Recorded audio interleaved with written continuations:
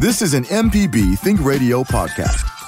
To hear previous shows, visit mpbonline.org or download the MPB Public Radio app to listen on your iPhone or Android phone on demand.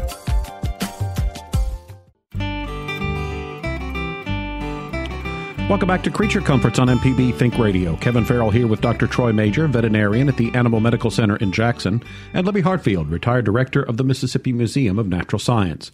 Today on the program, our guest is Donna Yowell, executive director of the Mississippi Urban Forest Council. She's dedicated her career to helping people and communities understand the importance of trees. Mississippi is a great place to enjoy the woodlands, but what if you want a piece of that forest in your backyard or your community? We'll talk about the right trees to plant to attract certain wildlife and other programs by the Urban Forest Council. And as always, Dr. Major's here ready for some pet questions.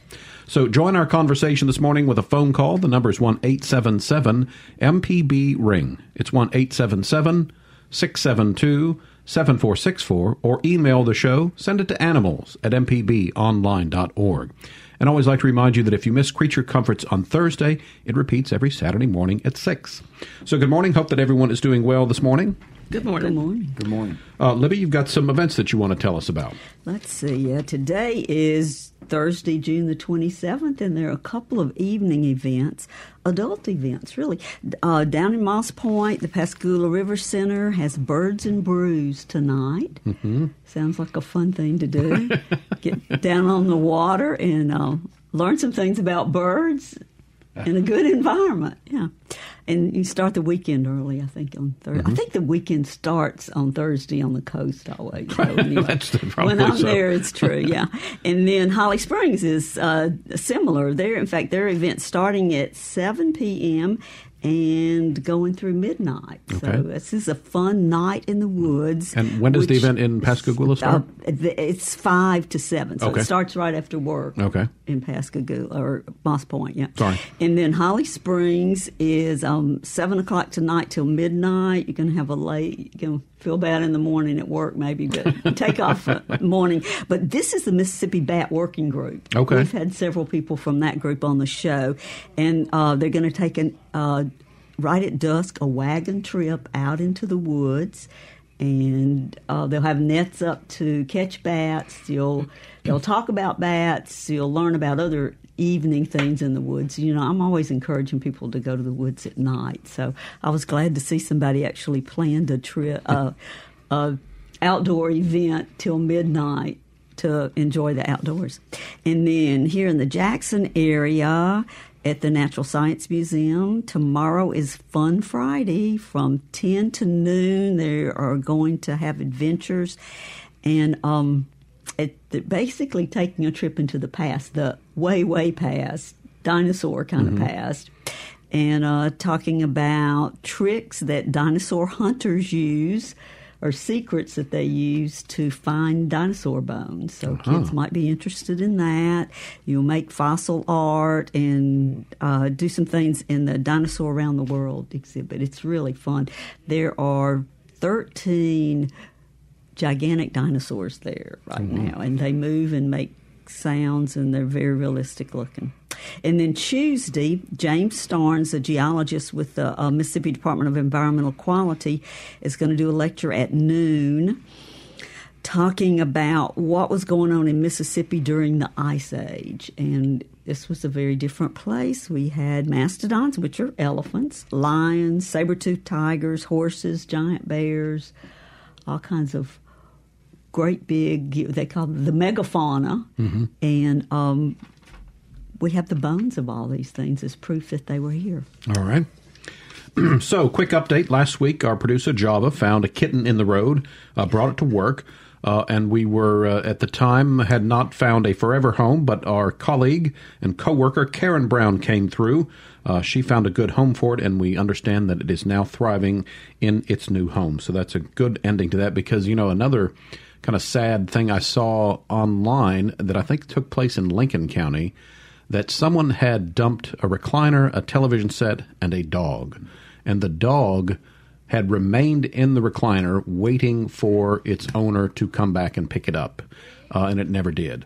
And so the animal control rescued it, and again, that dog apparently is being rehabilitated, and hopefully, again, we'll find someone that will care for that, because I don't know, maybe let me step on my soapbox here for just a minute. If you want to have a pet, that's fine, but realize you have to have the responsibility of it, and if you don't think that you can take care of it, don't get one, because it's such a sad thing when we see animals like that are abandoned, and it's good to see that there are people kind enough to take them into their home and provide a loving home for them. Okay, hop off the soapbox. It's a Giving Thursday today, so at the day you're going to hear information about the latest way to support MPB. It's called Change. Basically, your spare change is used to show your support. You can either select an amount of pennies each day that you want to give to us, or you can round up your purchases to the nearest dollar. Either way, we'll get your spare change, and it helps support MPB. So our producer Java, again, out there thinking of some of the pet-related things that you might spend on, and then when you round up that purchase, we'll get some benefit as well. One of these, the first one is a GoPro fetch harness. Now, a GoPro, I think, are those little cameras that bikers and other active people use. So it's a tiny little camera. So you could get some crazy dog footage from that. There's a collapsible silicone water bowl. Dr. Major, I think a lot of times, maybe in the hot time, hot summer or whatever, we think about proper hydration for our pets. But really, that's something, and I think especially with cats, you need to worry about and make sure that they always have a good source of fresh water throughout the year. Exactly. And, of course, it's really important now, but it always is. I mean, we have to have water to live. And it's pretty bad when we're in 95-degree weather and the dog turns the water bowl over, or it's not sufficient for good hydration, that certainly we can get into heat exhaustion and heat stroke because of that. Cats and dogs both require plenty of water. Okay. And also, I would say I've got some silicone spoons and things that I use in the kitchen, and I like that material. Is really good. I think it's a little bit better maybe than some of the older things, but I think it will be good, and so that's something that you could spend it on. Also, we talked about this before the show started, a dog life vest with a shark fin. And I guess the common assumption, Dr. Major, is that all dogs could swim, but that's apparently not the case. Exactly, and a lot of dogs can't swim, and some of the bulldogs especially, they have impaired respiration or nose situation anyway. But some of these dogs will literally sink, and there are other dogs that love the water. Everybody talks about Labs being the great water dog, but there are a lot of dogs that really love the water and can swim well. But if you're in a boat, for example, and your dog jumps out, there's an excellent chance that without a life vest could drown. So I would, whether it's a vest that inflates or one that just allows the dog to float there while you pick it up, most of them have a grip on top where you can actually just scoop down and pick up. So it's good. One thing about the bowls I'll mention is that I prefer either a stainless steel or a crock type bowl. Okay. Some of the plastic bowls can actually cause depigmentation of dog's nose. In other words, instead of a black nose, you may have a mottled pink nose, this sort of thing. And I can't tell you which plastics would do that, but there are some that literally will, over time, cause some depigmentation of the skin around the nose. On the nose. Okay. And our last object is a Pet Cube Play. It says pet owners who can't travel with their furry companions. It's a Wi-Fi pet camera with built-in laser allowing you to watch, chat, and play with your pup or kitty away from home anytime, anywhere. So I know I sometimes hear my cat yowling when I leave, and so maybe this would be something. Although I imagine that you would buy all this, and the cat might not really be interested in wanting to interrupt his nap or whatever that day to talk to you. But that sounds like a high-tech way to keep engaged with your pet when you're not at home with him. Oh, another thing, just curious, I noticed that one of my cat's whiskers was turning black, and so I did a little research, but apparently I found out, and correct me if I'm wrong, Dr. Major, but it said that it said ginger color, but my cat is one of those orangish, yellowish tabbies, that apparently that's kind of natural for them, and that they sometimes will get a little discoloration in their face, and that their whiskers can sometimes turn black. But what the upshot I got was that it's will not harm the cat, and it's just sort of kind of a natural thing. Right, and it's hard to say which cats will do this and which won't, but certainly there's nothing wrong with that changing. And sometimes thinking in terms of things that change, sometimes around the lips, especially on a cat, it will turn have some black splotches that will appear there over time. Okay. So there can be some color changes. One of the things we see a lot of times with whiskers, though, if you've got two cats, a lot of times the other cat will actually groom that cat and remove the whiskers. So sometimes there are no whiskers there at all. That's interesting. Although yet my brother has two cats, and yes, they do that a lot. And it's funny because I think one of them tends to do it to the other a lot of times, and sometimes it looks like the one getting groomed is not actually quite in the mood for that. But they seem to work it out because they've been litter mates and have been together for a long time, so they've got that system worked out among themselves, I'm sure. Let's get one call in before our break, and we'll talk to Shirley in Starkville. Good morning, Shirley. You're on the air with us. Go ahead. All right, never mind. Let's hold that. Let's go ahead and take a break then. This is Creature Comforts on MPB Think Radio. We're going to be talking today with Donna Yowell, the Executive Director of the Mississippi Urban Forest Council. If you have a question for Donna or a question about planting trees in your community or your backyard, give us a call. The number is 1-877-MPB-RING. Our phone number is 1-877-672-7464, or you can email the show, send it to animals@mpbonline.org. We'll be right back, so stay tuned. An evening of jazz can be just what the doctor ordered.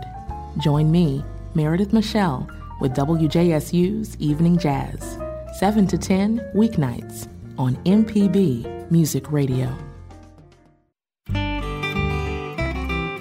Welcome back to Creature Comforts on MPB Think Radio. Kevin Farrell here with Dr. Troy Major, Libby Hartfield, and our guest today is Donna Yowell, the Executive Director of the Mississippi Urban Forest Council.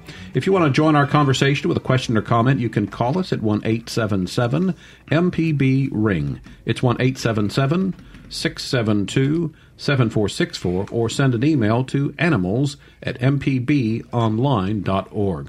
So, Donna, thanks for joining us this morning. If you would, tell us a little bit about your background and the work that the Urban Forest Council does. Well, thank you, and we're so glad to be here. The Mississippi Urban Forest Council is a nonprofit. We're not a government agency, but we do partner with a lot of government agencies as well as private industry partners. We have been in existence for about 30 years, and we are a unfunded mandate by the Farm Bill in order to provide education to community leaders, to citizens, homeowners, anyone that's managing trees and property regarding trees, how to manage them, what to plant, and the benefits of those, and how to use trees to improve communities, your quality of life, habitat, and all the other benefits that go with them. And I guess people who are concerned about trees, a negative stereotype might be, quote unquote, a tree hugger. So you think of that. But really, if you would tell us a little bit about the benefits of trees and how they can help you, like were mentioned at the beginning of the show, maybe in your backyard or in your community. Why are trees good for us, I guess to say? Well, we really, sometimes we have to bridge that gap where I like to say I'm not a tree hugger, but I do learn to use trees to improve our communities and our lives. But there's a lot of benefits, and the economical benefits are huge. There's a professor, Dr. Kathy Wolf, that has a research website, and you might want to Google that talks about the people tend to shop more, spend more money, and stay longer in our communities that are well landscaped and that have trees. And those of us that live here in Mississippi totally get it, because a shade tree helps us in so many ways. We can enjoy our environment much better under a shade tree. But also, you look at the energy conservation.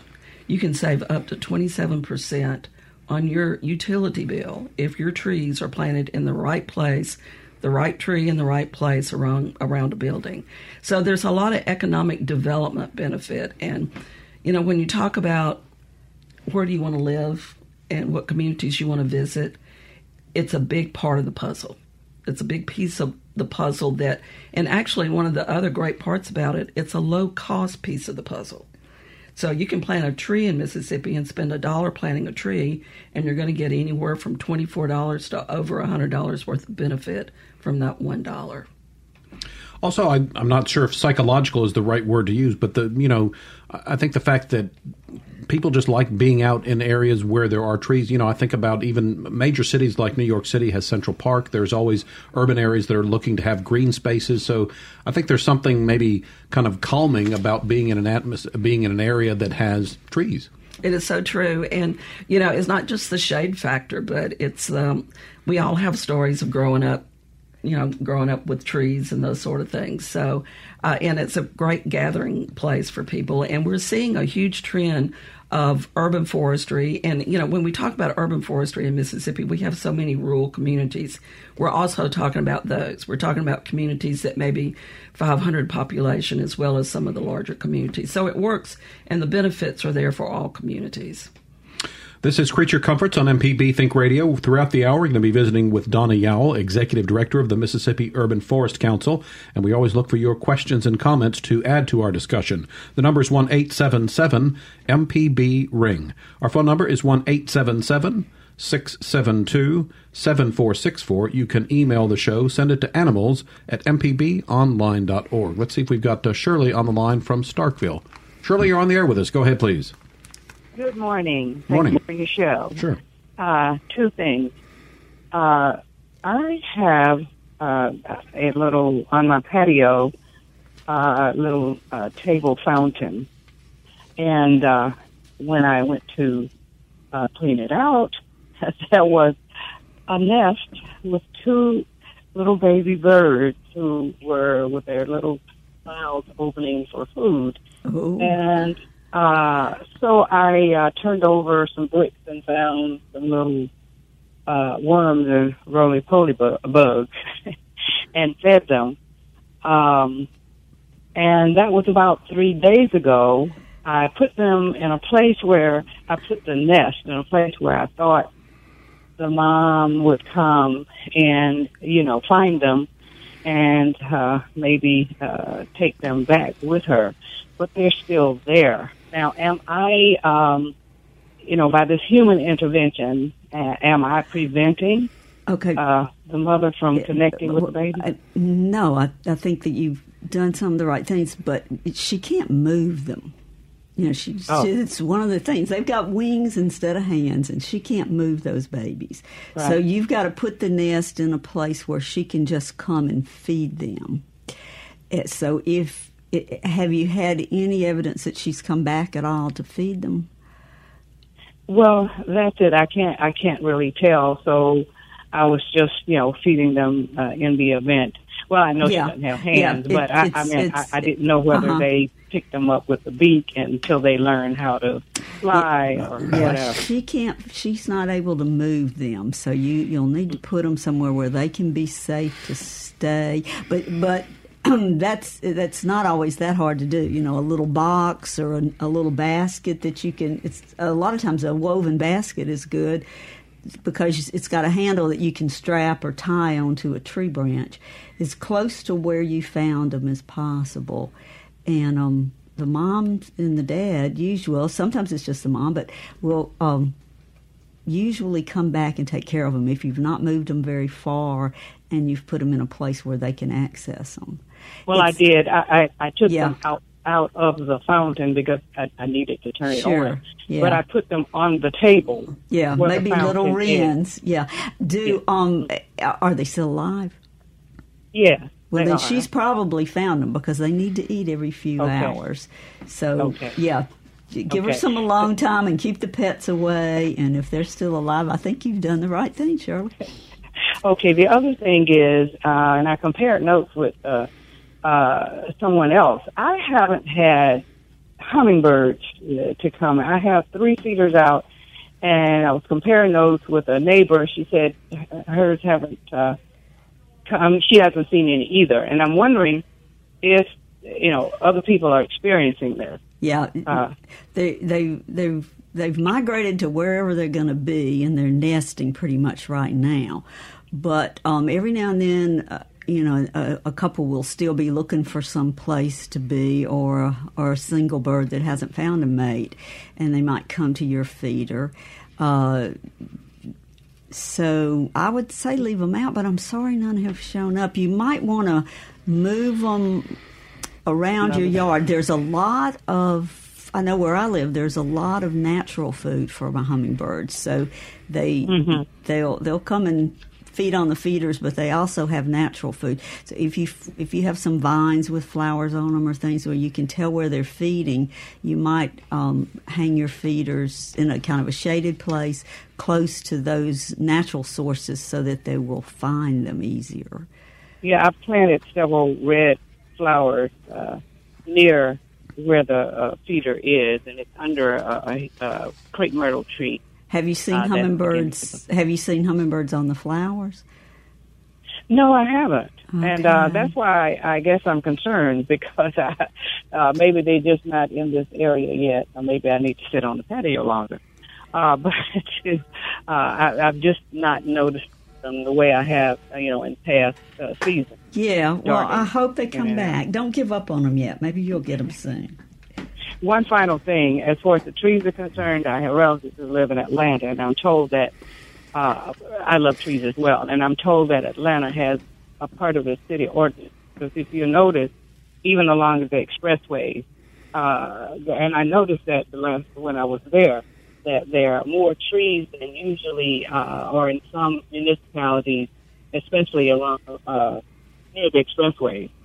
And so I'm told that it's part of their city ordinance to maintain a certain number of trees. And Shirley, that is so important that cities adopt policy for their urban forests, because, as leadership changes in cities, if policy is not in place, then those things don't happen. And many of our cities are facing challenges with heat reduction as well as cleaning stormwater. And then in Atlanta, they're doing some things that are very unusual to protect pedestrians along their sidewalks and their tourist areas using trees as well. All right, Shirley, thanks for your call. We've got some open phone lines on Creature Comforts if you would like to join our conversation. We're visiting today with Donna Yowell, Executive Director of the Mississippi Urban Forest Council. The number to call is 1-877-MPB-RING. It's 1-877-672-7464. Before we get into our next break, Donna, what are some of the ways that you try to spread the word about the benefits of trees? Well, actually, we have two really fun and exciting programs going on right now, and one's about pollinators. And hummingbirds are pollinators, but there's lots of little creatures, little insects that are great for pollination, and 90% of our plant material in our country, including our food, is dependent on pollinators. And that is considered something that we need to take very serious at this point for our food production. And in honor of Pollinator Month, which is June, we are giving away flowers. And if anybody's interested, they can go on our Facebook page called Mississippi Pollinators for Food Security. So that's one of the benefits that you're going to be hearing more and more about in the near future. One of the other programs that we're doing right now and really focusing on is creating arboretums. And does everybody know what an arboretum is? What is it? Tell us. It's a park of trees. Okay. It is literally just a park. It doesn't have to have trails or benches or lights or any of those things. It can have those, of course. But it's a park of trees, and to be a certified arboretum in Mississippi, and we're doing public spaces, but you can also have your own private property certified as an arboretum. But you need a minimum of 30 native species, and we do request that they're inventoried and identified so that we can determine if the site actually qualifies as an arboretum. And this year, we've had the good fortune to partner with the group Canadian National Railroad, and all the communities that their tracks run through in Mississippi, which is quite a few. They have provided the funding for us to create 14 new arboretums in Mississippi. Very good. All right, let's take another break. When we get back, we'll continue visiting with Donna. You're listening to Creature Comforts on MPB Think Radio. We've got some open phone lines if you'd like to join our conversation. The phone number is 1-877-MPB-RING. It's 1-877-672-7464, or you can email animals@mpbonline.org. Dr. Major here, ready to take some pet questions as well. So stay tuned to Creature Comforts.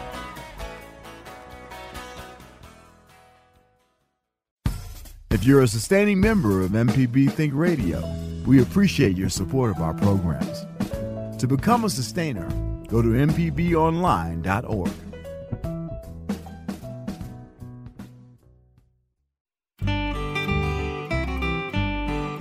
We're back on Creature Comforts. I'm Kevin Farrell here with Dr. Troy Major, Libby Hartfield, and our guest today, Donna Yell, Executive Director of the Mississippi Urban Forest Council. We're talking about urban forests, the importance of trees in our backyards and in our communities and in our state. Also, as we always do, Dr. Major here ready to take some pet questions. And if you have a brush with wildlife or a nature-related question, you can give us a call as well. The phone number is 1-877-MPB-RING. Call us at 1-877-672-7464. You can email the show. Send it to animals@mpbonline.org. Back to the phone lines we go. Off to Beaumont. Our friend Sue is on the line. Good morning, Sue. Good morning. I'd like to ask Libby a question about fireflies because she's the expert, I think. All right. About 10 days ago, we had a power outage on the road where I live, and it wasn't until there was no electric lights anywhere that I noticed a bunch of fireflies outside, and they were flashing a white light and green light, and I thought I saw some red light, too. Is that possible? How many colors can they emit? Okay, mostly it's kind of greenish, yellowish, or white, but my eyes sometimes kind of reflect light in such a way that sometimes the flash looks like it's got a little red in it too, and I think that's a function of our eyes. I don't know, have you had cataract surgery? Yes, Some people have told me that with cataract surgery they now see a little bit different light spectrum when the lights flash, and it may be whatever they've done cleaning off our lenses or something, but I'm glad you're seeing fireflies. Was it later in the night or early in the night that you early. Mm-hmm. And kind of on the edges of the woods, maybe? Right. Yeah. There's probably our most common firefly comes out right there at dusk and is it almost percolates out of the ground, out of the grass, going up to look for. It starts flashing, kind of testing out the area, I guess, to see if others start flashing too. But it's fun to watch, and I've had other people say that when the power went off, they noticed that they had fireflies. So I'm glad you saw them. Thank you. Could I make a comment about the trees? Sure. I cringe when I see a truckload of hardwood pass by because I know nobody's replanting those. It's a shame. It should be some kind of law that when you cut down a hardwood tree, you have to replant it. That's all I have to say. All right. Sue, thanks for the call. Donna, is there any kind of effort maybe working towards laws like that to maybe have a reforestation type element? Well, most of those policies are adopted on a local level, and there are communities that are replacing, here in Mississippi, we have all these historic areas in most of our communities, and a lot of the mayors and leadership are replacing those because they know they're eventually going to have to come down and do it, sort of mitigating the removal of those hardwoods. And then in other parts of the country, there's utility companies that mitigate their impact by replacing hardwoods. Florida is a good example, and I would love to see that replicated in Mississippi, but for every caliber inch tree that they remove, they replace it with 4 caliber inch trees. Mm-hmm. So, and the utility companies do that in Florida. Matter of fact, after Katrina, they brought over hundreds of live oaks to replace and donate to the cities along the coast after Katrina. So there are a lot of efforts to that. Some are volunteer, and I would encourage anyone that is, even as an individual or involved in a civic group, is to go to your leadership and maybe help develop a policy, or maybe not even a policy, maybe just a replant program for every tree that's lost. Because, if you look at areas where trees are removed, and you're back to concrete and rooftops, and that's pretty much it, those property values decline, and they become not so pleasant places to live. So it's important to mitigate the removal of trees. And also, it sounds like maybe a tree planting project would be for a scout group, maybe a church group, fraternities and sororities, the people that are always looking for, ways to help their community, both to help the community, but also to look good on a resume or whatever. But it sounds like that might be something that groups could get involved with.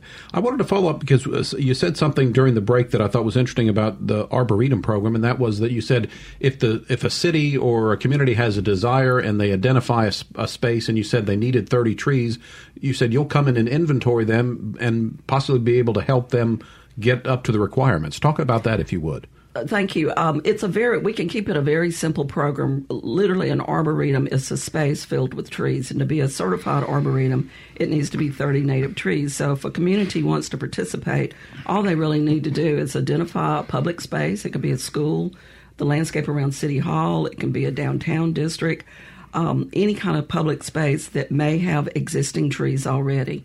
And we'll come in and inventory those, and if it's missing, like 10 natives trees, we'll come back in and add those for the city.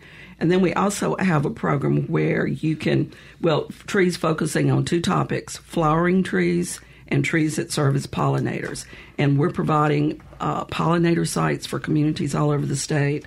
And we have a program called Bloomtown that we provide flowering trees as well. And a lot of those serve as nesting, but not just nesting, but pollen and nectar and those sort of things. Yeah, when you think about what's good for a bird, you need food, water, shelter, space. Sometimes the tree is really good for birds because it's a place they can go when there's a storm. Mm-hmm. Like a magnolia tree, they say maple trees, birds, and then also birds that are good for trees that are good for pollinators. They've got caterpillars there, and that's the number one food that mama birds need for feeding their babies in a lot of species. So. Mm-hmm. And when we think about pollinators, the first thing that comes to our mind is butterflies, but there are all sorts of pollinators. Some animals are pollinators, but then there's a lot of insects as well. We call those beneficial insects. They're not the bad guys. Bats are pollinators. Yes. And they're dependent on trees usually because they need tree cavities for roosting. Mm-hmm. Yeah. We've got another caller on the line. And Johanna, am I saying that correctly, from Jackson? That's my name. Okay, go ahead. I wanted to ask y'all a question. This is kind of not about the trees, but my mother lives in Waynesboro, Mississippi, and we had left out a kiddie pond out there for several years. We would catch rainwater for other animals to drink out of. Well, it got to where it had frogs in it, and you could walk by and see them jump off the limbs and jump into the pond. And it's off the road, and it's right next to woods that are her woods. It's not next to any agricultural or anything like that. We were moving her. I went by. I thought, I'm going to go look at the little kiddie pond. And I looked over in it, and I saw a frog floating upside down. And I picked it up, and it was a frog that was a tadpole that it still had its tail, but it had its legs. And then I reached in the bottom of it, and there was another tadpole that was about 2.5 inches wide and about 3 inches long. And they were just pristine, though. They had not started to decay or anything. So whatever happened to them happened abruptly and acutely. And I don't know, can y'all give any explanation of what might have happened? So both of those tadpoles were dead? Dead, but they were pristine. They had died shortly before. Uh-huh. Were there other tadpoles in the pond that were alive? I didn't get it. We were moving her that day, and I didn't get a chance to look. The only thing is some people came earlier to visit her because she was leaving, and the thought went through my head, I wonder if somebody thought they were being helpful and went out and sprayed it to keep mosquitoes down. Would that have done that? Could be. Yeah, that's possible. I'm trying to think of something else. Now, sometimes if the water is really gets too low, if it's, are you talking about how deep is that water? That water is like a kiddie pond. I guess it's about a foot or a. Yeah, so that should be enough water. Yeah, if it's got a foot deep. I was thinking, if it gets down to a couple of inches and it's hot, sometimes that will actually kill animals in the pond in hot weather. Oh, Joanna, there's so many things that could happen. I do not know. Yeah, I would go back to look at the pond again and just kind of see. I would think that the other thing to think about was there a way for the almost mature tadpole frog to get out? I had put earlier. I had put limbs in it. Not even thinking about frogs. Put limbs in it when So I was thinking about other things falling into it. I hadn't even thought about frogs. I was just trying to figure out if they were at a certain stage and needed to get out, because you'll see mature tadpoles going into frogs out on the ground. So I was just wondering if at some point they needed to get out. The other thing I noticed the last time, I didn't see the frogs. The frogs used to sit on the edge of it, and if you'd walk up, you'd see them jump in, hop off and jump in. I didn't see any of the older frogs, but I, for some reason, thought, well, maybe they're, I don't know what I thought. Okay. But now when I saw the dead tadpoles like that, one of them didn't have any legs. It was still a big tadpole. It was huge. Oh, and they may be bullfrogs. Mm-hmm. They were just, and it was pristine. It had not decayed or anything. You could see every feature of its little fin and all of that. Mm-hmm. I don't know. I just hate it. Yeah, a tadpole pond it's a great little. It's a good thing for kids to play with too. Mm-hmm. I'm sorry. I would check it again and see. Maybe that was just a fluke that something happened to those. Can I ask you one other question? Mm-hmm. Sure, go ahead. My mother said growing up there, she said there was like an ephemeral wetland that was right down from the house. And she said birds used to light in it. She said there were all kind of frogs. There were ducks and this, that, and the other. Well, it's kind of grown up over the years with loblolly ponds and different things in it. Is there anybody or program that would help restore that back to like a small wetland area? On private land, nobody that we know of.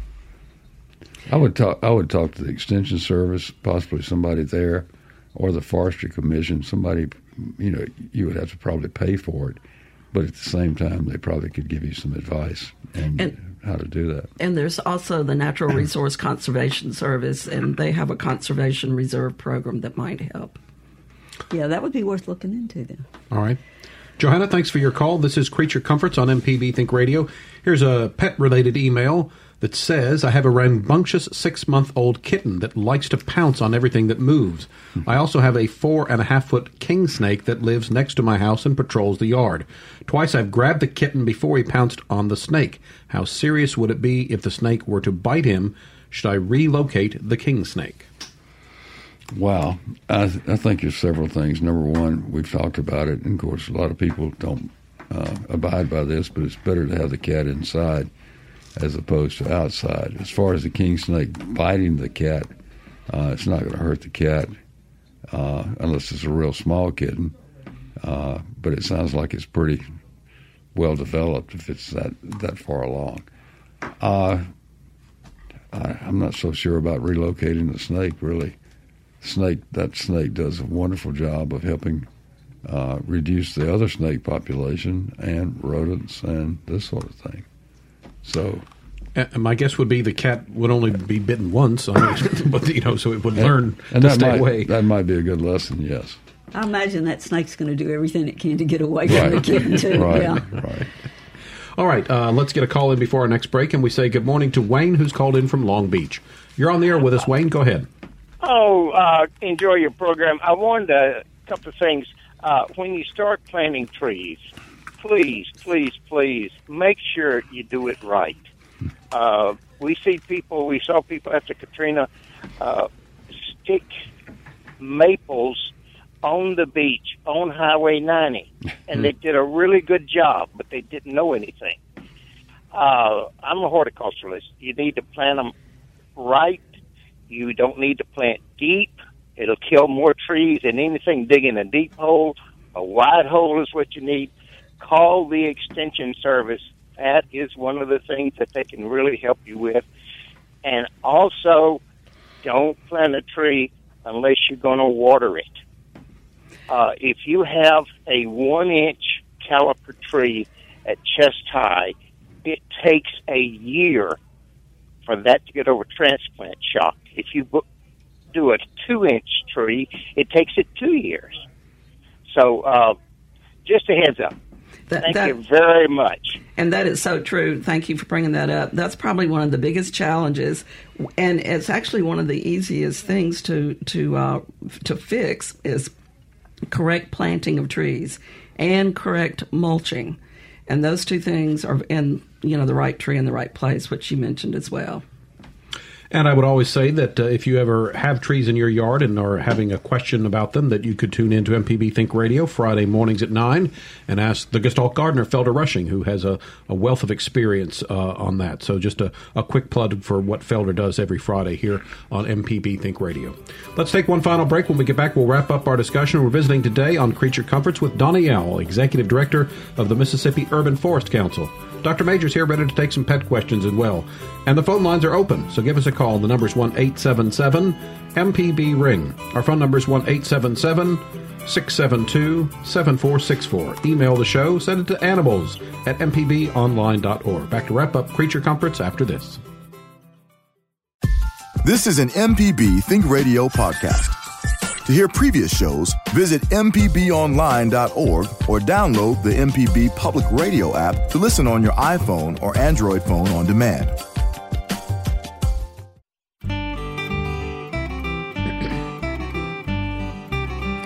Welcome back to Creature Comforts on MPB Think Radio. I'm Kevin Farrell here with Dr. Troy Major, veterinarian at the Animal Medical Center in Jackson. Libby Hartfield is retired director of the Mississippi Museum of Natural Science, and our guest today, Donna Yell from the Mississippi Urban Forest Council. If you missed any of today's program, one way to find it is to subscribe to the podcast using your favorite podcast app. Or you can download the MPB Public Media app for your smartphone, and then you get to listen to all the programs on MPB Think Radio on your schedule. So, Donna, following up a little bit on what our Wayne called, the caller we had before the break. So we've talked about working with communities, but also if you're a homeowner and you want to maybe spruce up your backyard with a tree or two, what are some things to think about on the front end to make sure that you get the right trees and plant them in the right area, that kind of thing? You're correct, and it's so important to get the right tree in the right place. You really want to think about your utility situation, and not just overhead utilities, but underground utilities. And then you want to think about, well, what do I want this tree to do for me? Do I want it to provide shade for me, or do I want it to have color and those sort of things? And I think your first go-to place would, once you identify what you're looking for, or say you want a tree that's going to provide a wind buffer for you from heavy winds if you're out in an isolated area and those sort of things, or energy conservation. So once you sort of identify what your benefit is, go look at your different native species. We encourage that. And a good reason we encourage that is you look what's happening with crepe myrtles. It's not one of our favorite recommendations. We like things that are native, and we have a lot of beautiful flowering natives like tulip poplar and redbud trees, and the list just goes on and on. So if you're looking for flowers, and we find that a lot of people want to plant, especially in communities and yards, things that are pretty. So if you're looking, but in my mind, a live oak tree is gorgeous, but so it's all about what you're looking for. But there are enough native species in every category of benefits that you should be able to find one. We offer classes, and we offer plant list, a general plant list, and they are native on our website. We've got our annual conference coming up in October in New Albany. We normally have that centrally located. We do them all over the state. So you can check our website or our Facebook page for our classes and things. So, and we'll be glad to help. We're here to help individuals as well as landowners and community leaders. The other thing that Wayne mentioned that I think we want to follow up on is once you plant the tree, you got to make sure you care for it properly. So when you're nurturing a tree, trying to get it to be established in your yard, what are some things to think about in terms of caring for the tree? A big thing is the time of year that you plant that tree.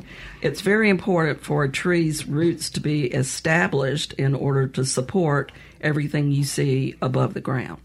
And if those roots aren't healthy and established, you're not going to have a healthy tree. This is one of the worst times of the year to plant. The best time of the year to plant would be anywhere from November to February, ideally, unless you're under irrigation. But it's important. The watering is a big challenge. Correct mulching. You don't want to volcano mulch, because what that does is invites more disease and insects into the bark of the tree. So those things are very important. Whether you've got shade, whether trees also, most trees do not like wet feet. There's a pattern in Mississippi that you can plant wet trees in a dry place, like a cypress in a dry place, but you can't reverse that. And so if you've got a wetlands or a really wet area that stays boggy, you want to definitely get the right plant material. And it's important too with the stormwater runoff and all the pollution that's running off of our rooftops and driveways and streets that we look at filtering those runoffs with trees as well. So I think, a lot of people think about trees, and a lot of trees are quite large. But again, if you're thinking about something in your backyard, there are smaller trees, I guess, that you could plant. There are, and, the benefits, especially as habitat and energy conservation, are related to the canopy of the tree. But there again, if you're in a yard situation, if you do not have the space for a large tree, factor that in. Because there's, all sizes, but most of the benefits are associated with the canopy of trees that we think about, like oak trees and trees that produce big shade and big canopies. But you can still get I don't want to discourage anyone from planting small trees. They also still offer a lot of benefits. Okay. If you would tell us maybe some of your favorite native trees to Mississippi. Well, I'm kind of a flower person. I like the flower aspect. Well, I say that, but the structure too. The structure of an oak tree in Mississippi is just beautiful. Just gorgeous. And but a lot of the flowering things that we're getting into, and the reason we're sort of focusing on that right now is because of sizes of properties and communities and the pollinator aspect. But I love, the red buds and I'm reluctant to say dogwoods because they're hard to grow in Mississippi, but tulip poplar and crab apples and catawba trees and all those sort of things. And a really good way to figure out what you want to plant in your yard is, as you're driving around the neighborhood or your city, look at what's pretty at the time. A lot of our foliages, for example, red buds, even though they bloom in the spring, they have beautiful red foliage in the fall. So there's a lot of diversity, and that's a good way to figure out which tree to select. Is to pay attention to what's growing and blooming in your area. And I know that some groups, I know in the park that I walk in Pearl, some gardening group or whatever has put little plaques on the trees to tell people what kind of tree they are. And I know on the I can't think of the name of the bike path that's down between Hattiesburg. Longleaf Trail. Yes, yeah. Thank you. Well, they also have the trees identified. So again, if you see something, it's good to have an identification so you know what kind of tree it is. Right, and that's a requirement of our Arboretum program, and we just certified the park in Pearl as one of our state arboretums. Oh, hey, great, very good. I love walking there every afternoon. Sometimes I don't do it as often as I should, but it's always a fun time. Got about a minute left. If you could. And someone has heard about the Mississippi Urban Forest Council, how can they find out more information? Website, Facebook page, that kind of thing. We have a Facebook page. We are on Instagram, and we are on. We have a website. It's the Mississippi Urban Forest Council. We post all of our programs and opportunities on those three sites. And you're welcome to contact me, Donna Yowell. And I'll be glad to help in any way I can. And don't forget, we have Flowers for Pollinator Month this month. Okay. And I always like to remind you that you can always send an email during the show if you have a question, but a lot of times if you see something when you're out and about and don't know what it is, if you'll snap a picture of it with your phone and send it to us, we'll try to get some information. If we in the studio can't help you, Libby's got some contacts at the museum that will help you as well. And that's going to wrap us up for today. Creature Comforts is a production of Mississippi Public Broadcasting Think Radio. Our show is produced each week by Java Chapman. Our call screener today was Liz Gill, I believe. Michelle McAdoo, sorry about that. For Dr. Troy Major, Libby Hartfield, and our guest Donna Yowell, I'm Kevin Farrell, inviting you to stay tuned. Up next at 10, it's AutoCorrect with the lady auto mechanic, Allison Walker. We'll be back next Thursday at 9 for another Creature Comforts, heard only on MPB Think Radio.